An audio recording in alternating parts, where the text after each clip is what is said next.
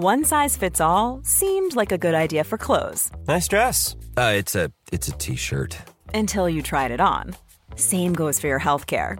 That's why United Healthcare offers a variety of flexible, budget-friendly coverage for medical, vision, dental, and more. So whether you're between jobs, coming off a parent's plan, or even missed open enrollment, you can find the plan that fits you best. Find out more about United Healthcare coverage at uh1.com. That's uh1.com. Hiring for your small business? If you're not looking for professionals on LinkedIn, you're looking in the wrong place. That's like looking for your car keys in a fish tank. LinkedIn helps you hire professionals you can't find anywhere else, even those who aren't actively searching for a new job but might be open to the perfect role. In a given month, over 70% of LinkedIn users don't even visit other leading job sites. So start looking in the right place. With LinkedIn, you can hire professionals like a professional. Post your free job on linkedin.com/people today. This is a Royfield Brown production. Find others on Apple Podcasts.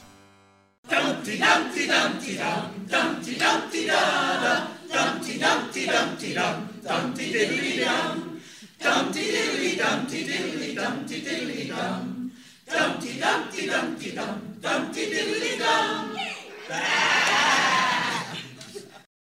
This is Dumpty Dum, a podcast about the Archers and the goings-on of Ambridge. I'm Stephen Bowden, focusing on my soft opening next Wednesday. And I'm Jacqueline Berto, who's all ready for dance fit classes at St. Stephen's. And then there's you, our lovely Dumpty Dummers, who are all getting overexcited about the up-and-coming fashion show. Welcome to Dumpty Dum, a show about our favourite country village. This week's episodes of The Archers are written by Tim Stimpson, and I think he delivered some cracking episodes. Coming up, we have calls from Shirley from the Fens, a first-time caller in a hooray, who's been thinking about the weather. Jen, Ambridge Pony Club, who has finally got something she has waited 13 years for. Glyn, who has his predictions for the year ahead. Claire from Clapham, who's been thinking about Helen. Oh, poor Claire. Vicky, who is disappointed in Denise. Brian, who isn't impressed by the Bridge Farm lot. Rob, who has been wondering about that Grange Farm land. And finally Christopher, who also has his doubts about Denise. We also have an email from Witherspoon, whose laryngitis meant that he couldn't actually call about all that counselling. Plus we have the Week in Ambridge by Suey, a roundup of the Facebook group from Jacqueline, and tweets of the week from Theo. But before Jacqueline and I start talking too much, let's remind ourselves of what happened over the last 7 days with a roundup of the Week in Ambridge from Suey.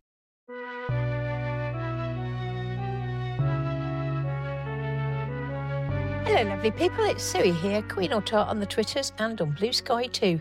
And it's time for a quick reminder of the week in Ambridge. Well, what a week. Far too much time was spent discussing the land in heritage and how it was going to be used. Current state of play is that Henry isn't bothered that his brother is going to inherit land which cost £500,000 plus costs. He has at least been finally talking to a teacher at school and they can arrange him a counsellor. Helen has finally been to see a therapist. Natasha brought Sausage Boy some soup to the polytunnels without a sandwich. She has not understood the lunch regime at all. She also suddenly became Helen's best mate once the land was in the offing. Tom and Natasha had planned how they will get the best out of it by taking over, and then they're going to open a post office account for Henry to put some money in for him to have late. Yeah, it's all complete tosh. Their desire to cash in on the land was noticed even by Tony, which led to a super row on Friday night. Helen threatened to not just take her bat home, but to push off out of Ambridge, and no one said, "Let me help you pack." Brad's had enough of being treated badly at Lower Loxley and is decamping to Grey Gables on the same wages as a porter at times that fit in with his studies. I wonder why he's choosing to move. Lily is also going to Grey Gables, but as part of the placement for her court. She's not very good at industrial espionage, or indeed staff relations, as she asked Chelsea to report the plans of other staff, but refused to ask Lizzie to help get Chelsea a better job. She's got a lot to learn about how to win friends and influence people. There was trouble at Mill at Veterinaries, where multitasking Denise had a strop when asked to do some upselling. She is not embracing the keeping your job at all costs. Paul was in his element making display stands after clearly reading shop displays for dummies.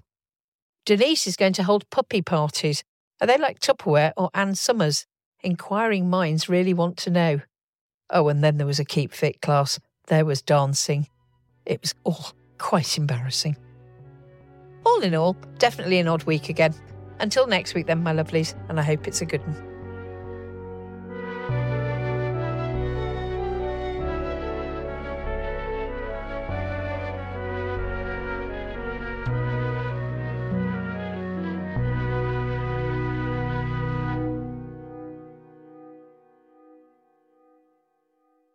Thank you for that, Suey. Yet another excellent roundup of what's been going on. So, Jacqueline, how was your week? Getting back to normal week. Busy, but I have to say, let's talk about the week in Ambridge, because I don't agree with Suey, but I did at the beginning of the week, if you see what I mean. Because I listened, when I was away for 3 weeks, my listening regime was completely different. Not only are you sharing every living minute of your life with somebody else, you can't listen out loud and blah, blah, blah. And so I listened briefly every morning, as I always do, to the evening before. And I thought, wow, this is a bit of a funny week. And then yesterday, I listened to everything, including Friday evenings. And suddenly, found it amazing listening to it all back to back. So I thought it was an excellent week in Ambridge. How about you, Stephen? How was your week? Or how was Ambridge for you? Oh, my week was, like yours, fairly normal. I had a great weekend last weekend. I went up to London and saw the fantasy exhibition, British Library, and then had dinner with a bunch of old friends and stayed over, and then had a nightmare journey back from London on the trains, dealing with both engineering works and the flooding all at once, which meant the whole thing was hideous. But enough about that. I thought that it was a very good week. I thought that Tim Simpson has written some brilliant scenes. The way that people were interacting felt really natural, getting just the right balance between, on the one hand, making sure that you could hear what everybody's saying, but on the other hand, having people talking over each other. Yeah. I think the scene at the end, in Friday's scene at Bridge Farm, where Natasha was trying to say something and Helen was trying to say, hang on, can't I have a say in this? And Tony was intervening. That was just done so well, the combination of the writing and the acting. Yeah. And earlier on in the week, there were other cases, scenes where there were people arguing with each other, and he just seemed to manage to somehow get that just right. And it felt very realistic to me. Yeah, me too. That birthday scene, Pat's 72nd birthday, I saw you'd posted on our Facebook page. I didn't know how old she was, so it's good for to have these reminders. Less alone for me. I'm sure other people didn't know either. Pat's little voice in those scenes came across as a kind of little old lady voice, a kind of weak voice. And I've never thought of Pat as being a weak person. Yeah, it was good. And also, it just shows we've had so many years now, or such a long time it feels like, where we've only had 1, 2, 3, maybe 4 people in an episode. To get them all together in one room, all shouting at each other, really felt like the good old days. So I agree. Well done, Tim. Yeah. Okay, that's probably enough about us. Let's have a bit of this. Hello, Tiger. And our first call comes from a first-time caller, and this is Shirley. Hi, Dum Summers. This is Shirley from the Fens. I'm a first-time caller, but a pretty long-term listener. I began listening to The Archers, well, all my life really, but particularly as an adult in the mid-80s. And I remember rearranging my work break so I could get back in time to hear Shula and Mark's wedding ceremony. And I've been listening to your podcast for the last 7 years and really enjoying feeling part of this global community of Archers listeners. And what's prompted me to finally call in, being very British, is thinking about the weather. And I've been particularly struck this week, and I don't know whether this is always the case, but both Sunday and Monday's episodes covered quite detailed accounts of the impact of the current weather situation. On Sunday, Tony had slipped over in the mud and Longmeadows all backed up due to the rain by the sound of it. And then on Monday, we heard Tom and Natasha, and Tom had been working out in the cold drizzle and was anticipating more rain later. And it just got me to wondering, do the script writers look at the long-term weather forecast when they're putting the scripts together? Or are they making educated guesses on the basis of what the weather might be like in Britain at this time of year, but that's by no means guaranteed? Or are they recording special re-scripted scenes at the top of each episode just to make them sound really topical? I'd love to hear what you think and what the actual truth might be. Anyway, keep up the good work and best wishes to all. Bye now. Oh, thank you for that, Shirley. Welcome. Thank you for braving it and being a first-time caller in. Yeah, I always describe, I've been listening to The Archers since I was very tiny as well, because I didn't really make a serious decision about listening to it. So welcome to the caller in group. So, weather. I think it's just a pure accident that it's happened like this. I think it is a good guess. I don't think they've ever really got it as right as they've got it this week. Tony slipping over. Now, how old is Tony, Stephen? He's about the same age as Pat, actually. Yeah, that's what I thought. Slipping over in the mud, it's not a laughing matter when you get over 65 or 70. So I was quite concerned. Tony has been prone to have farm accidents, usually involving a bull.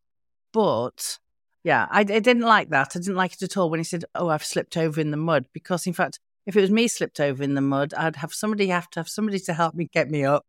I'd have to have a long hot bath and massage oils to relieve any aches and pains.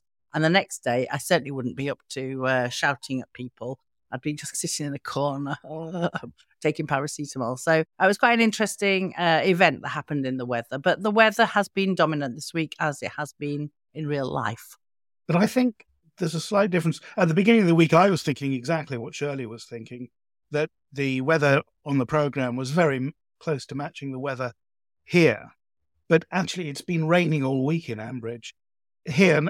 And I live not very far from the part of England where Borsetshire is located. And it stopped raining and has turned very cold and dry. But in Ambridge, it's continued to rain. Now, I don't think that they do topical inserts just on the weather. We haven't had many topical inserts since the programme returned after the monologues. I think they're just too expensive for them to do, except on very obvious occasions like when the Queen died. So they do obviously take the seasons into account, and I think quite often you will get David coming in from the cold, from lambing and warming himself by the Arga and similar things like that. And I think that it's more reliably cold in the winter than it is hot in the summer.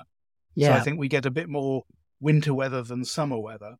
But I'm wondering whether all this reference to rain, and it was absolutely tipping it down outside the church after the dance fit classes, for instance, does that mean that we're going to have another flooding flood in Ambridge? Yeah. Now, that it would be good at least that it's at a time when there's a lot of flooding in the UK, because the Ambridge flood, the infamous culvert-blocked, Freda-killing flood, was at a time when I think most of England was completely dry and there was absolutely no flooding going on whatsoever at that time. So I think this week they've partly lucked out. I think that it is luck rather than judgment, but luck obviously based on the seasons. But I do wonder whether there's something behind it all. I think it's got most of us imagination running riot. So good for them. But thank you very much for your call, Shirley, and I hope that you become a regular caller-innerer. Next, we have somebody who is already a regular caller-innerer, and that is Ambridge Pony Club. Jen. Greetings, everyone in Dumpty Dumland. One of the great things about The Archers is how long the story arcs are, and this week, a storyline I've been waiting to hear more on for 13 years came up. And that's looking at the donor conception of Henry in more depth, and in particular beginning to look at it from his point of view and how he feels. We've heard from Helen that to her it's completely unimportant, it's irrelevant. She just wanted somebody to love her unconditionally, didn't matter how it happened, wouldn't matter for the baby because they would have Tom, wouldn't make any difference and it's not important. And it's really not an issue that is as simple as that. It's an issue that affects our family. I was really pleased that they took it on, because usually when the Archers do this, they go into everything in the nth degree and you get very positive, well-researched, We should have heard some character reading out textbook at some point about how to raise donor-conceived children, what issues donor-conceived adults might have. We could have heard Helen reading any one of the many children's books there are for explaining the origins to the child. Probably she should have been to the Donor Conception Network, who do meetups and gatherings for families, but we haven't had any of that. It's just been dismissed as it's fine, it's great. And interestingly, she was very quick to get a substitute father in there and have Henry calling Rob daddy, which I always thought was a mistake. And even if he hadn't been a complete psychopathic narcissist, there's more to it than that. So at last we're beginning to hear some of the issues. I hope they do this really well. I'm looking forward to hearing more about it from Henry's perspective. Thank you for that call, Jen. Yes, often when people say, oh, we didn't hear this didn't happen, why hasn't that happened? I jump in and say, well, we only hear an hour and a quarter of what goes on in Ambridge, and there's 168 hours, and we only hear one place at a time, and Ambridge is full of places, so we can't possibly hear anything. And when Alice had Martha, a lot of people were saying, where's the health visitor, where's this, where's that? But over time, it turned out that all those things were in place and that there wasn't really anything wrong there. But I do agree with you that if Helen had been doing any of these things, I think we would have heard about it. And so the fact that we've heard absolutely nothing about Helen getting any support for bringing up a donor-conceived child suggests that she hasn't, and she has just been doing it by herself. And as you say, the reason that she had Henry in the first place was so that there was somebody who would unconditionally love her rather than the other way around. And so that relationship has always been a bit strange. So it is good, I think. I absolutely agree with it. It's good that it's starting to surface. And we've got two characters at the moment who are struggling a bit because not just Henry, but George was recently struggling with his family background and being teased about the fact that he is living with his uncle rather than he was living with his uncle, he's now living with his father, but that complicated business about his mother being married to his father's brother and all of that. So I think that's a strange, unusual background to both of those young men. And I think that there's a certain amount of compare and contrast going on. But absolutely, I agree with you that it's great that we've got that focus on Henry's situation. Yeah, I think we said a few weeks ago that, of course, the Henry story is something that's going to run and run.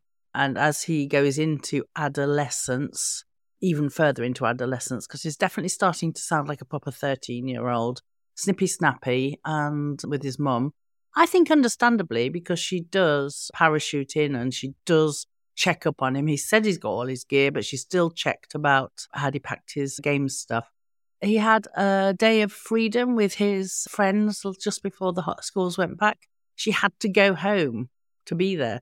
Well, I'm sorry, they're 13-year-olds. I don't think they'd appreciate mum hanging around. You don't have to be on the premises all the time. And it's not as if they live very far away from other people. There's always Joy next door, etc.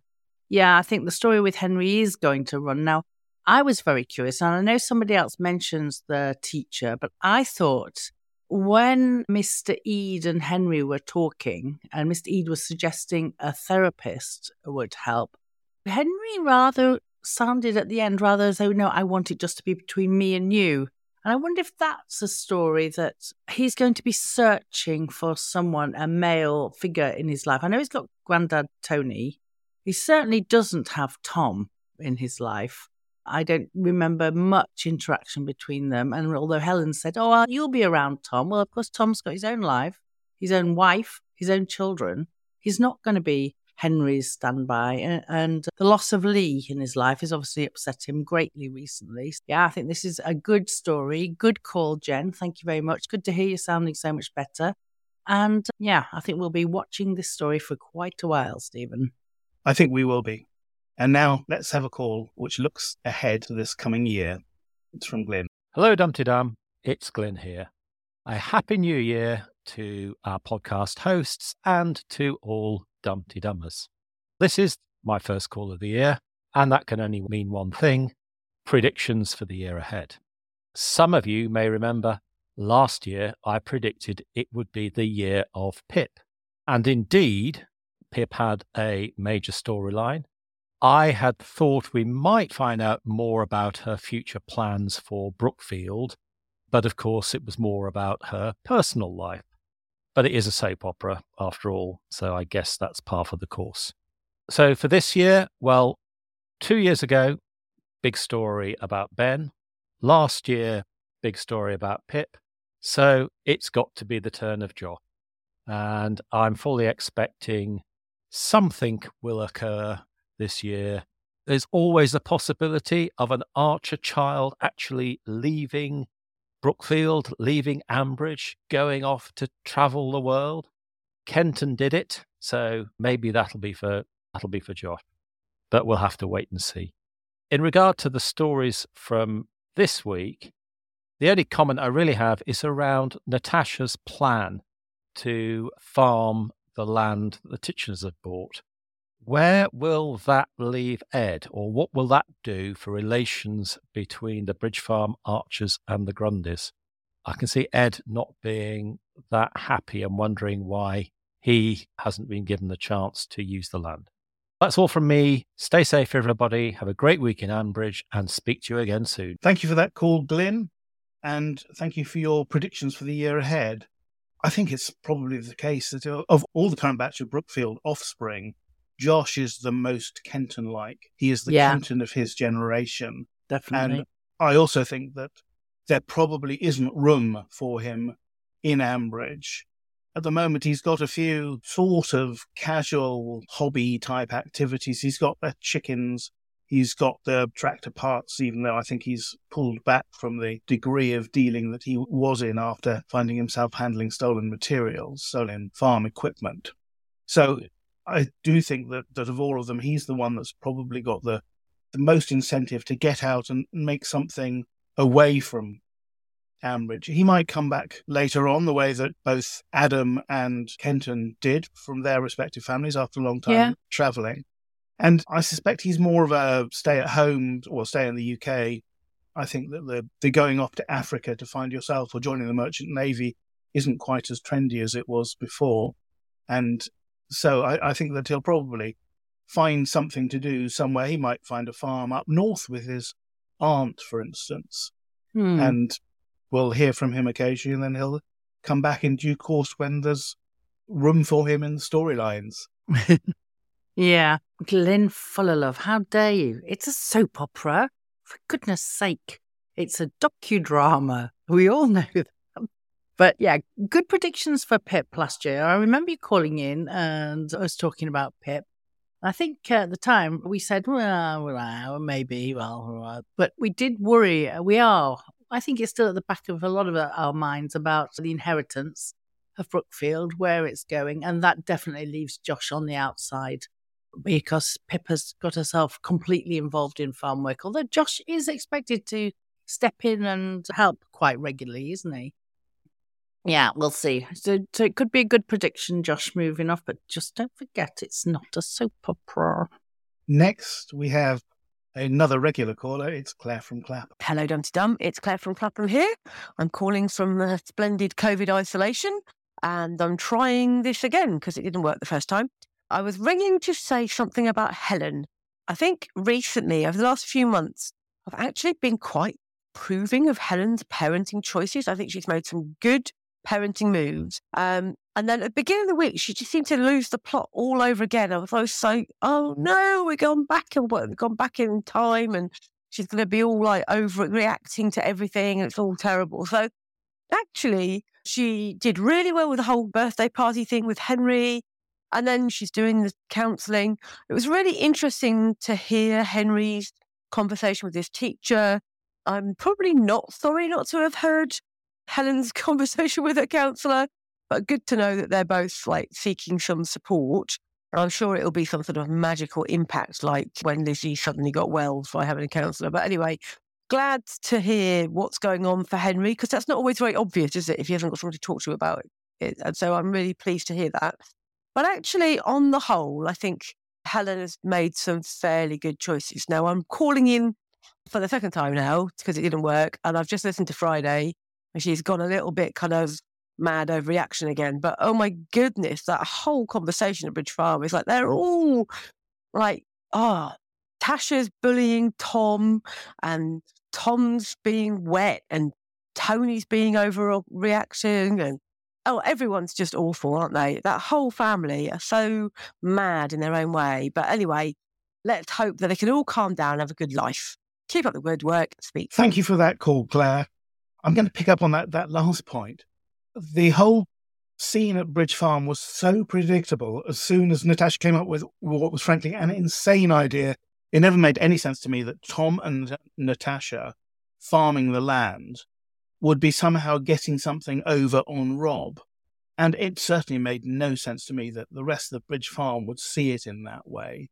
They saw it in the way that I think any normal person would see it, as effectively colluding with Rob's plan, because it would mean that it was Bridge Farm money going to Miles. And it's all very well saying, we'll put half the profits away into a trust fund for Henry. But how much money do you actually make off 10 acres? We're hardly talking about raising £500,000 over 13 years, or however long it takes until the land goes to Jack. It just didn't make any sense at all in any way to me. And it was so obvious that there was going to be an incredibly hostile reaction from Tony, from Pat, and from Helen. And to raise it as a big, here's a wonderful idea we've got at Pat's party was so ill-judged. I think Natasha has got no clue, I think, about the damage that all of that did to the family, not just to Helen. And so while at the beginning of the week Natasha was sympathetic to Helen's situation, it all felt very much as if this was Natasha doing it for herself. And I think that the reaction from Pat and from the family was correct. And I just thought I could see that coming. There were people on social media who actually were saying, isn't that a great plan? Isn't Natasha having a brilliant idea? It's a win for everybody. Nah. No, I agree with you. I think Natasha's a very interesting character because we always see her as this clip-cloppy, I'm going to get things sorted kind of woman. And then she has got some empathy. She's very empathetic with people when they're in a crisis. When Kirsty was looking for the slaves after the Philip crisis, she went off, didn't she, with Kirsty to help her look for them. She's been very open with Helen about having had therapy herself. She even offered, bizarrely, to take Helen, but I think it was all about supporting her. Almost to the point of suffocation, I felt at the beginning of the week. But then she has this other agenda, and I don't personally feel as I can trust her. I don't know where she's coming from. She's absolutely perfect for Tom, because we've seen that in Tom before, this blinkered, self-centered view. So I think they're a very well-matched couple. Although I had a sense that Tom was feeling it was all a bit over the top. He seems overwhelmed at the moment, Tom. He's working miserably by himself and just getting soup in the polytunnel. He comes home and the house is an absolute wreck and she's on her way out to the dance fit class. It seems like it's all a bit, life is too much for Tom at the moment, and he has the worry of Helen on his shoulders all the time. But so it's quite interesting. But to go back to what Claire said about Helen, as I said earlier on, she's definitely reverted to type for me this week and has shown some of her regular traits of control and over-control that had slipped in the last month or two since Rob's death. I felt like she had become a much more rounded character. I think somebody said, I think it might have been Andrea last week on the show, said that, actually she's sorry, but she's starting to like Helen. Interesting, Andrea. I'd like to know if you still feel like that at the end of this week. We never did touch Glyn's question of where will that leave Ed about the using of the land under Natasha's plan? What's going to happen to Ed, Stephen? Let's have on the line, on the spur of the moment prediction. I just don't understand why 10 acres out of the 50 acres at Grange Farm is so important. Yes, I know that there's been a mention that a lot of the other land floods and therefore presumably gets poached up. And I suspect that may be one of the things that all this rain is doing, that it's going to force Ed into a crisis quicker, more quickly than before. But it was, I think once the land was sold, it was always the case that Ed was going to have to find somewhere else. And he's been looking around, but he can't use home farm land because they've already got the Brookfield sheep on there. Yeah. So we don't know quite where that's going. But I think that Ed will probably move out of Texels and into tree surgery. Yes, I think you're probably right. The tree surgeons are going crazy here this week. You could get a job here. Yes, at this time of year, there's a lot of trees down, and I think this year more than many. Yeah.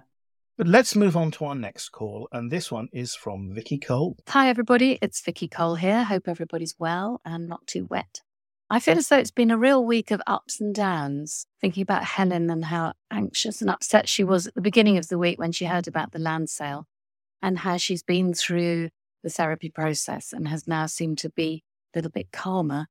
And Henry has also done the same thing, sort of independently, been through the same sort of cycle.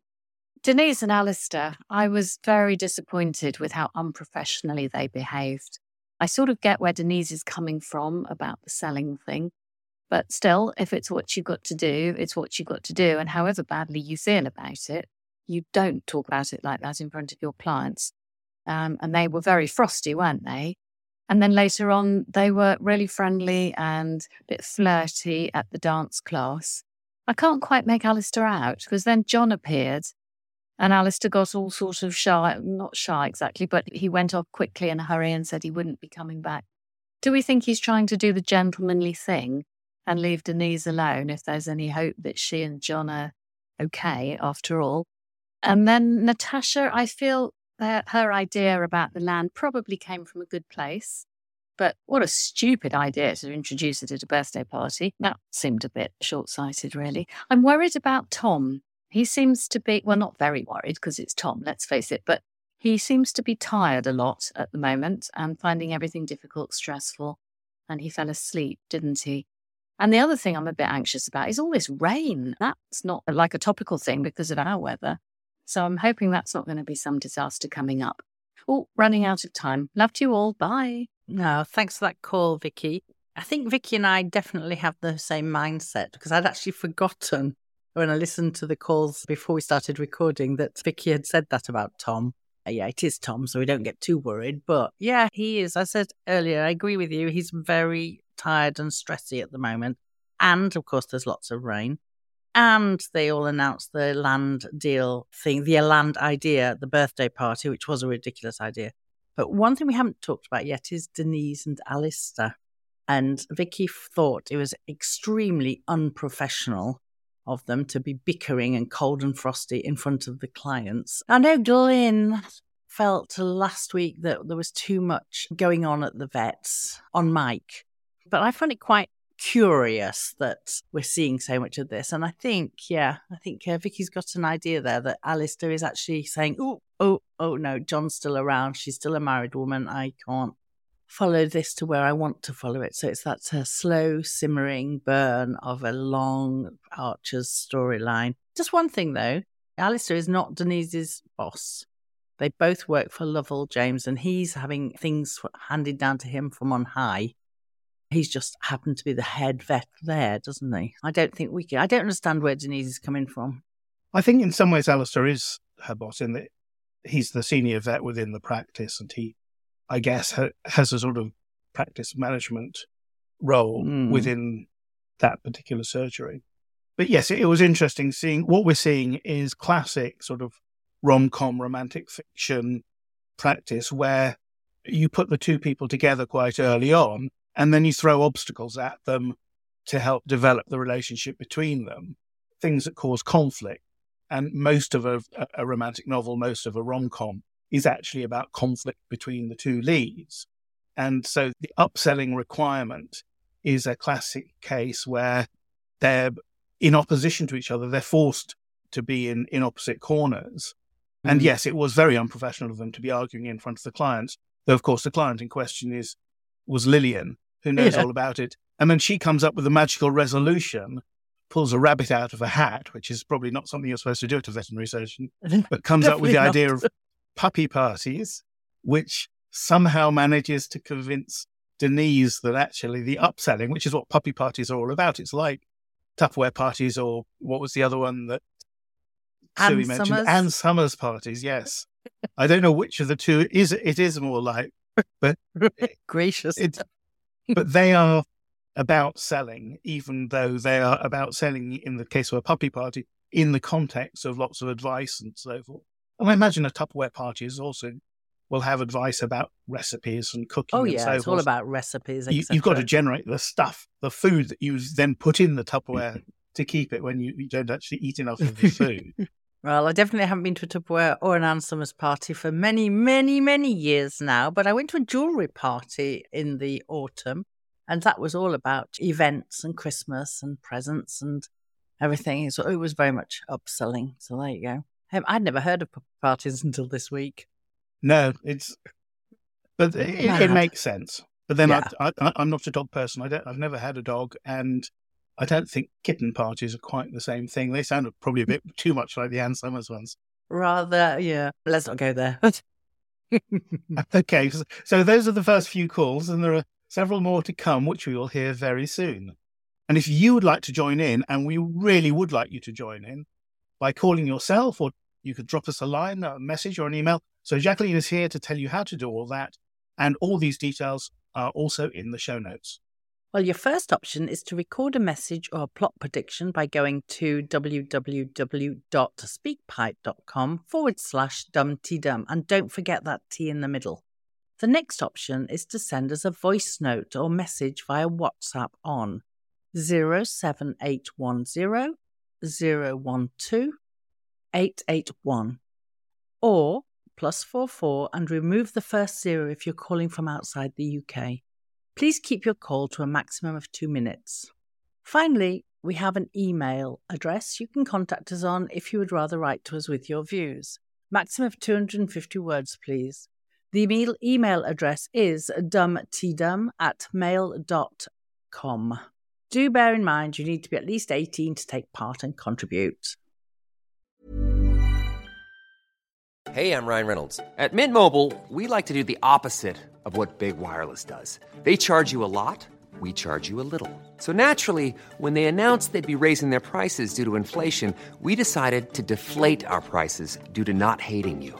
That's right. We're cutting the price of Mint Unlimited from $30 a month to just $15 a month. Give it a try at mintmobile.com/switch. $45 up front for 3 months plus taxes and fees. Promo rate for new customers for limited time. Unlimited more than 40 gigabytes per month. Slows full terms at mintmobile.com. Here's a cool fact. A crocodile can't stick out its tongue.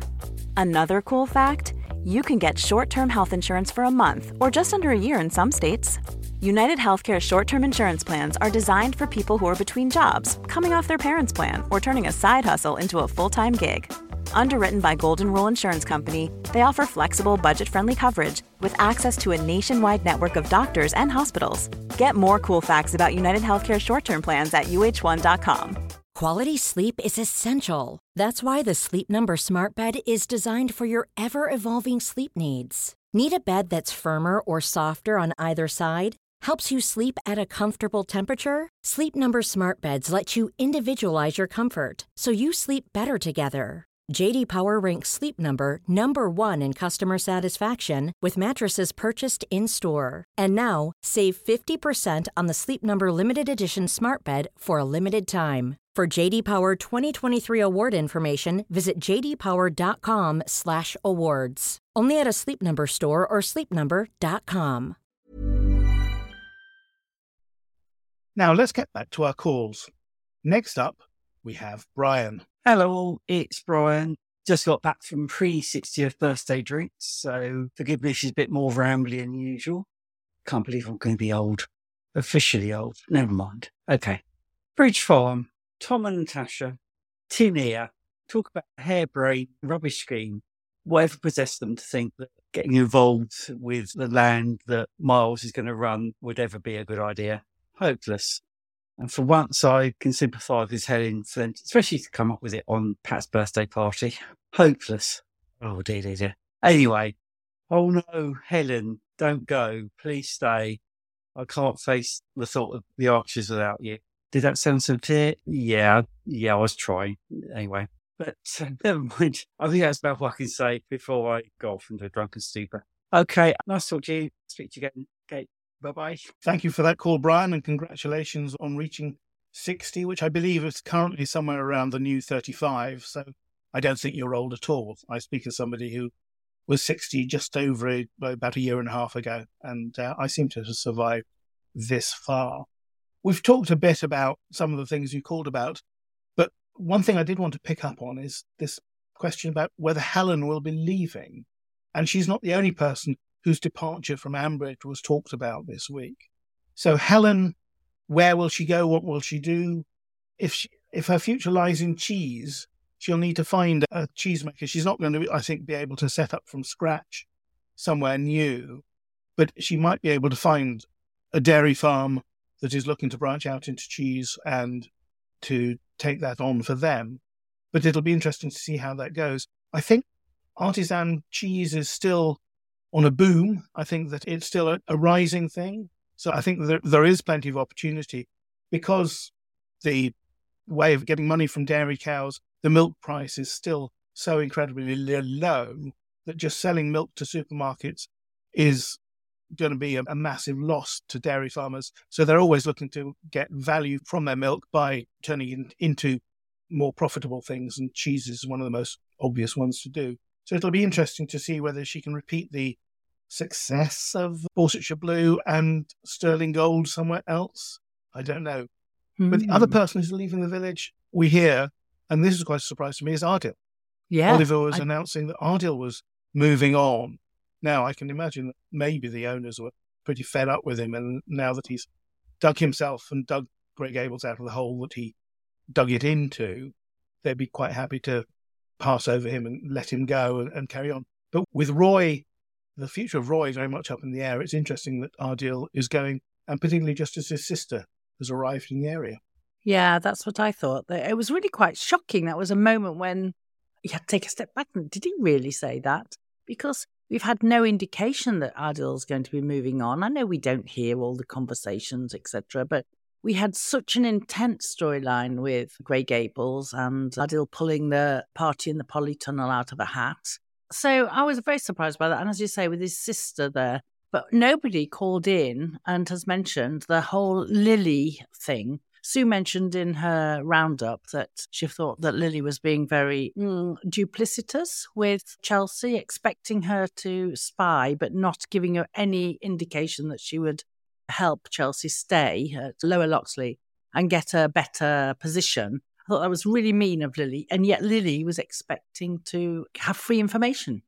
Yes, the whole business of staff being poached by Grey Gables from Lower Loxley is an interesting one, but it does seem as if the decision to replace Trent with Connor has been not disastrous. gone well.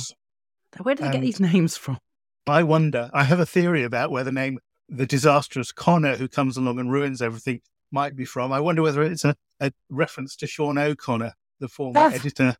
Could well be, because he definitely came in and put his foot in very firmly, didn't he? Oh yes. Very good theory, Stephen. So, yeah, now what I would do is, did you know what balayage was? No, I did have to look up what balayage was. As you know, balayage is not something that I'm really going to be interested in from my own personal point of view. Exactly. And as soon as they said balayage, and I saw somebody on social media and said, what the heck is balayage? And I thought, I think I know, because I have a 21-year-old daughter.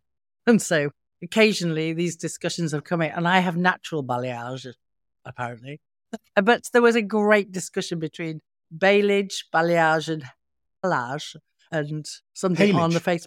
Haylage, yeah. Haylage, which is a cross between hay and silage, basically. That's where the name comes from. Exactly. But there was a great discussion on our Facebook page about that. Oh, it wasn't on Facebook, our Facebook page. I think it was on Academic Archers. Well, there we go. You see, just because we can cross-reference everything. Yeah, I think that's going to be a funny story between Lower Loxley and Grey Gables, and that's another one that will slowly burn out. But I'm very disappointed to hear that Ardil is going. Another call from another familiar voice, and this one is from our Rob. Hi there, Dumpty Dummers around the world. It's Rob here, for the remaining Rob here. I just had a thought. The land that was bought by Miles on behalf of Rob, it seemed to me that it was absolutely imperative that he bought this land, and so the sky was the limit, is the implication. Because it's what Rob decided he wanted to do to mess up Helen's life in the future, of whatever reason. But the thing is, land doesn't come up that often in Ambridge. So it must have been you must buy this under any circumstances without fail. But I was wondering, how much money did he have at his disposal? Supposing the week before, the Grundys had a couple of £1 million win on the lottery or something, or 100 million on the Euro Millions, something like that. And they were desperate and homesick and determined to buy it, so they would keep pushing that money up. How was Rob's final wishes to be enacted if there was somebody came along who had even more money and was even more determined to buy that land? What would have happened if that had been the case? That's what I've been thinking about this week. But then, hey-ho. Take care, everybody. See you now. Bye. Thanks for that, Rob. I think you should get out more. I don't think we'll ever know the machinations of how that came about. I think it's one of those things, it was a means to an end. But why they decided to take this on, I think we said last week, didn't we, that in fact neither of us were very impressed by the fact that it was a Titchener that bought the land. Not impressed at all, even if it is for Jack. And there are obviously implications with Helen and how she manages that with Jack and Henry, and implications on both Henry and Jack's lives. We've seen a bit of fallout with Natasha and Tom this week because of the land, but I don't think we'll ever know how it came about from Rob's will. It was just one of those things. What do you think, Stephen? I think the timing just made no sense. I think we've said this before, because the would not have gone through probate, so the money wouldn't be available, and we don't know where Miles might have got that money unless it was from Bruce, which seems so unlikely. I imagine that the instruction in the will was that a certain amount of money be put aside to be held in trust with Miles as a trustee, with the purpose of buying land in Ambridge, which would then be transferred to Jack when he turns 21. It all seems a lot simpler than the Lower Loxley trust arrangement, but that's because we're just talking about effectively a capital sum invested in land. And so I don't think there was an urgent imperative to buy that particular piece of land. In fact, I suspect that that piece of land was not on the market at the time that Rob died. So I think Rob's instructions will have been to buy land when the opportunity arises. There's probably a fixed amount of money. In this case, he seems to have spent £500,000, so maybe that was the amount that was left, and any money that wasn't spent actually on purchasing the land would be available, I guess, for investing in that land to improve its value in whatever way is going to be permissible under planning arrangements like that. So I don't think there was an urgency. I think that the speed at which it actually happened was unrealistic, but in some ways, I think it would be even worse if we'd waited months and months and then had yet another round of Titchener involvement in the village.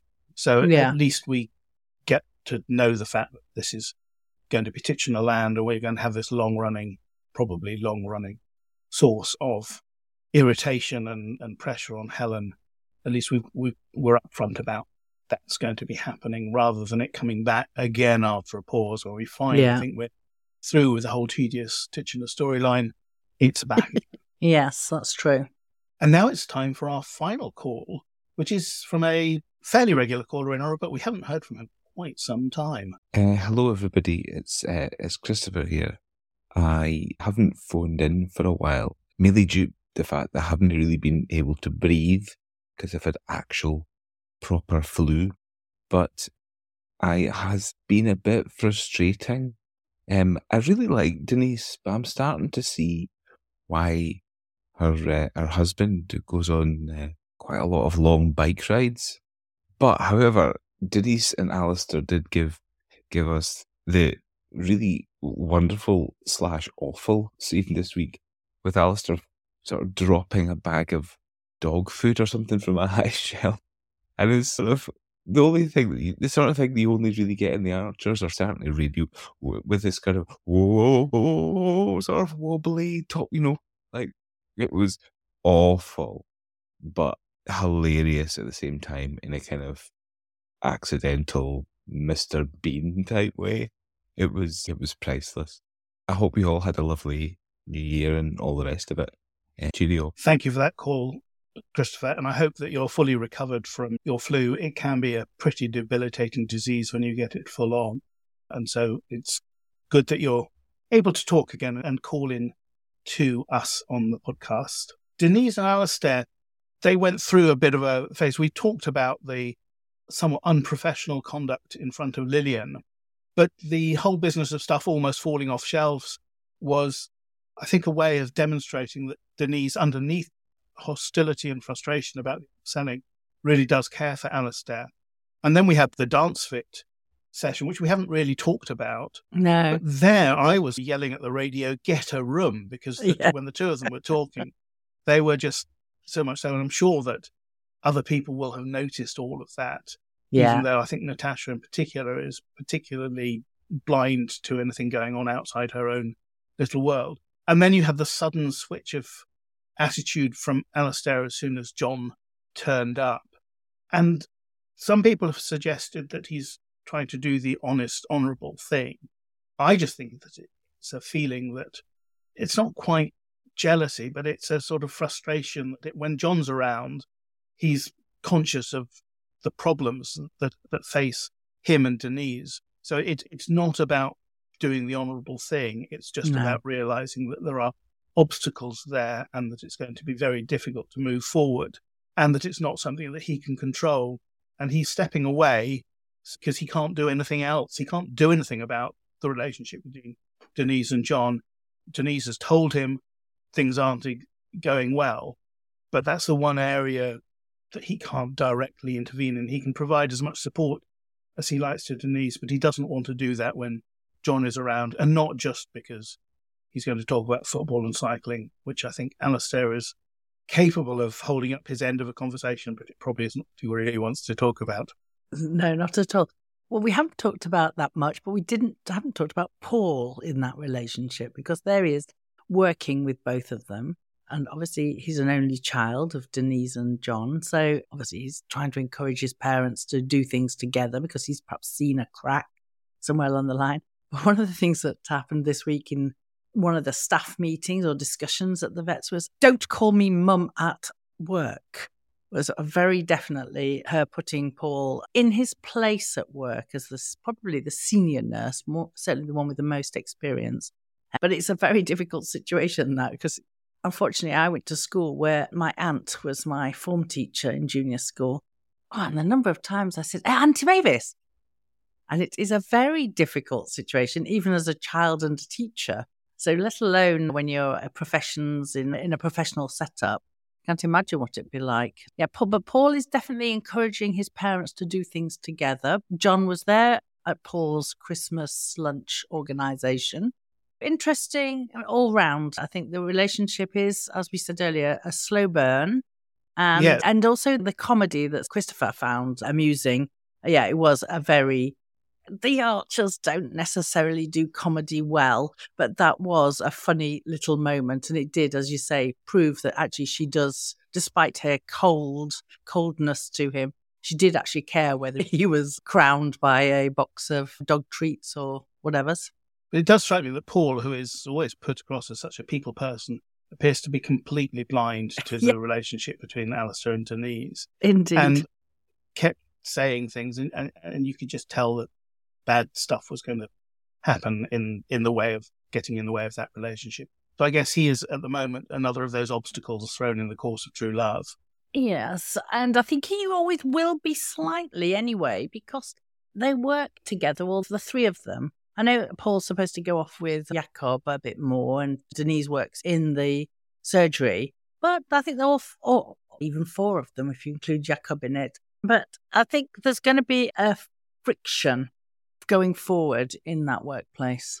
Yes, I think until they realise, until it becomes obvious that the relationship between John and Denise is thoroughly on the rocks and beyond the point of being fixed. And at that point, I think Paul will start to become more of a constructive part of the package. Those are our calls. Thank you so much for calling in. We love hearing from you. So do call again next week, whether you called this week or not. Now, did we receive any emails or WhatsApp messages this week?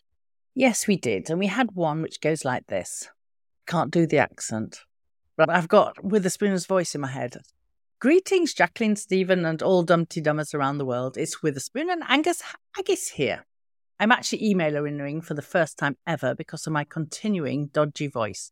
I didn't want to miss a chance to weigh in on this therapy-heavy week in Ambridge. Dumpty Dummers cheered and said a collective thank you to the scriptwriters for finally listening to us and getting Helen a therapist and Henry a kind of therapist.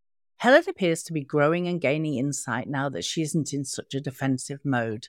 We did see a bit of parent-adolescent clashing, but isn't that normal? Helen does do the helicopter parent thing a lot, and she is compensating for choosing the route of being a single parent. I hope that some love does go out to women and men who make that decision. I have a question. Helen made reference to being in therapy when she was in the throes of her eating disorder. I have a memory of her talking to a therapist when she was remanded in prison awaiting trial. Am I wrong about that? A lot of hugs to Henry this week as he negotiates the emotional minefield of his life. He did hear Helen's encouragement to talk with a therapist, and he reached out to a trusted teacher, which is quite fine for a 13-year-old boy to do. Now, I heard Henry call his teacher Mr. Ed, which I know must not be correct. And I immediately had the image of the 60s American sitcom Mr. Ed about talking horse. Anyway, Mr. Ed, or whatever his name was, might get some supervision from a therapist on the case. Finally, Natasha. Some Dumpty Dummers were suspicious of her motives in being so supportive of Helen, but we've seen this before. Natasha's strengths are her empathy and people skills, though I thought she went a bit overboard when she anticipated Helen's first session to be a trauma-inducing event. Anyway, until I hear otherwise, I will celebrate Natasha this week. My 2 minutes are up. I do hope to speak to you next week.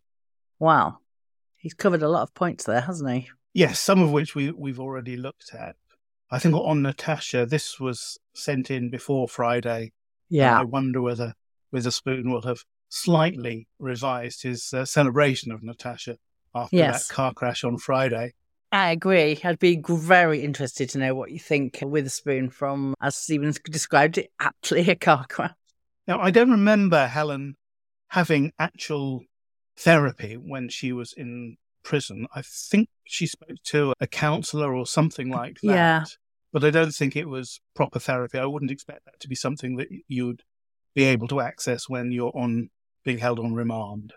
Yeah. Yeah, I don't remember her. I do remember some counselling talk, but I thought it was mainly to do with the fact that she had the baby in prison. But that's me misremembering. Yeah. You were going to say the teacher's name was Mr. Eade. It's Mr. Reed. Reed. I wrote down Eade because... Well, I guess when you say Mr. Reed, the R at the end of Mr. and at the beginning of Reed overlap with each other, but the credits on Fridays well done you. Say Mr. Reed. Jolly good. Before we move on to talk about our Facebook page, let's talk briefly about academic archers and the conference planned for the weekend of the 27th and 28th of April. And this is taking place at the Quakers Meeting House in Euston Road in London. The box office is now open, and links to that conference can be found in the show notes. And I think over the next few weeks, we will do a bit of previewing of some of the papers that are going to be at that conference. It's not this year something with a formal Dumpty Dum mashup, but we are expecting quite a lot of Dumpty Dummers to attend, and I hope there'll be a chance for us to get together and meet face to face, even without a formal.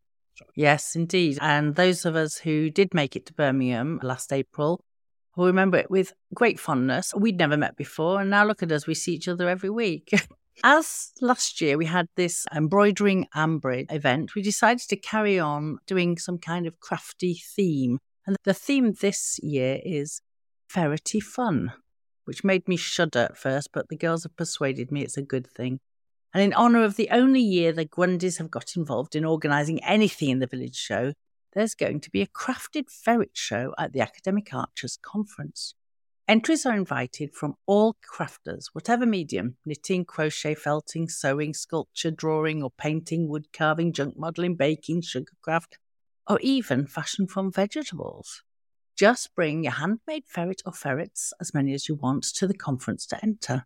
Acknowledging that some people have an absolute aversion to ferrets, rat-type animals, crafted representations of other Ambridge pets can be entered too and will have their own prize.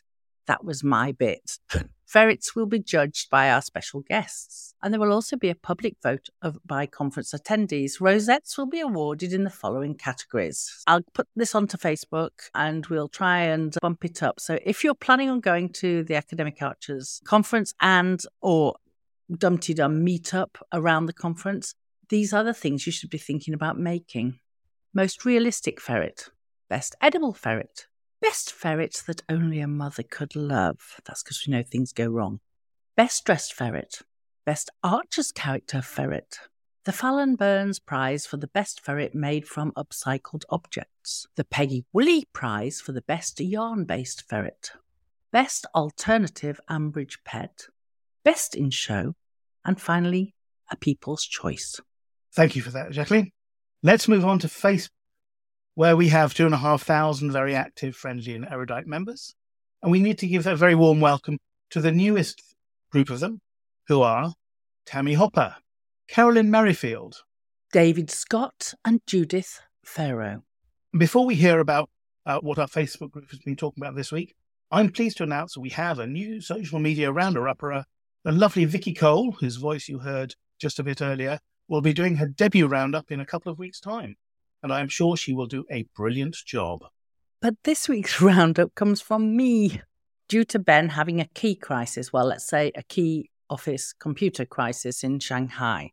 So it's been a busy week as usual, and it started with an expletive from Victoria Bourne. Oh, FFS, the perfect way to post without spoiling, in my view.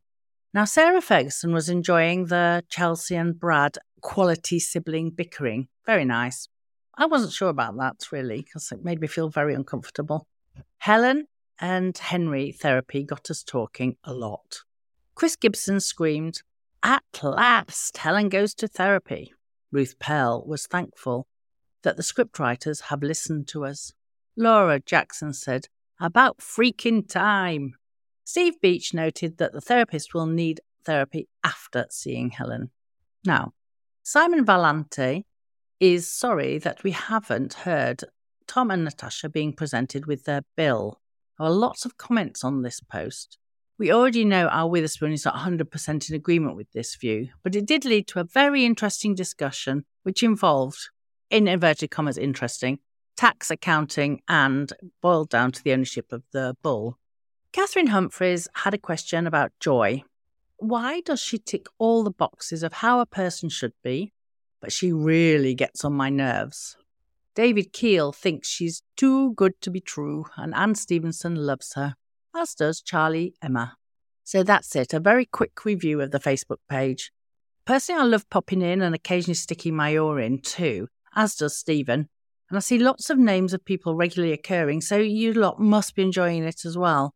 It'd be great if you could break the mould and phone in or email or message in your views. Not all of our listeners are on Facebook, and you are missing out showing your wit and insights to an even greater audience.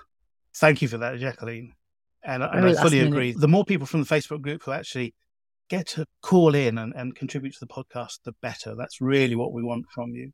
Absolutely. Now to Twitter, where you will find us at Dumpty Dum. Make sure you include the Archers hashtag using a capital T and A so the visually impaired who use screen readers can enjoy any Archers-based tweets. As well as at Dumpty Dum, I can be found at Wenlock House. And I can be found at Gilberto Sanguen. But we're both spending more time discussing the Archers on Blue Sky, where I am at gilberto.bsky.social. And I'm at wenlock.bsky.social. So let's find out who has won the Twitter medals this week.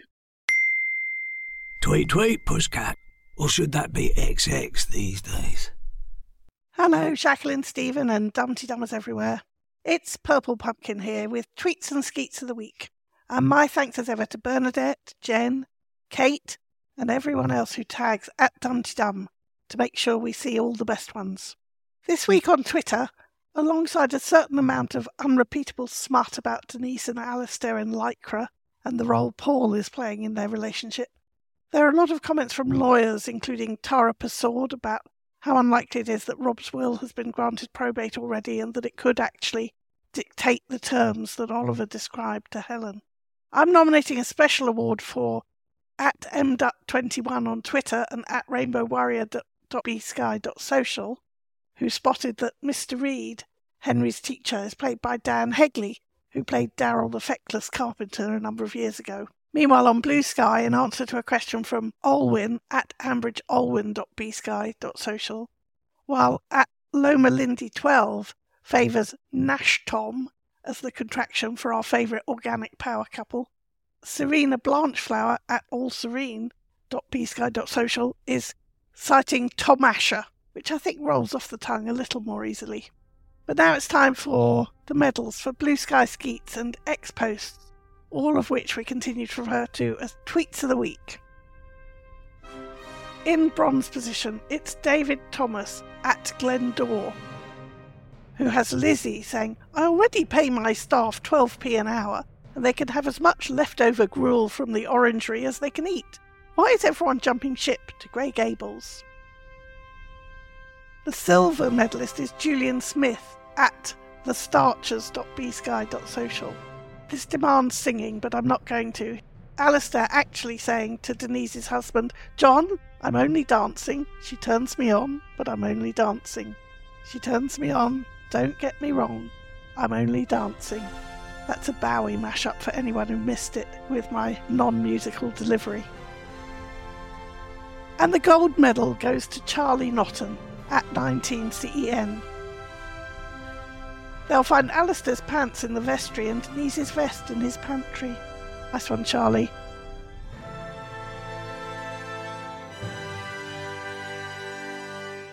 That's it for this week. I hope to see you all on #TheArchers on Twitter or Blue Sky next week.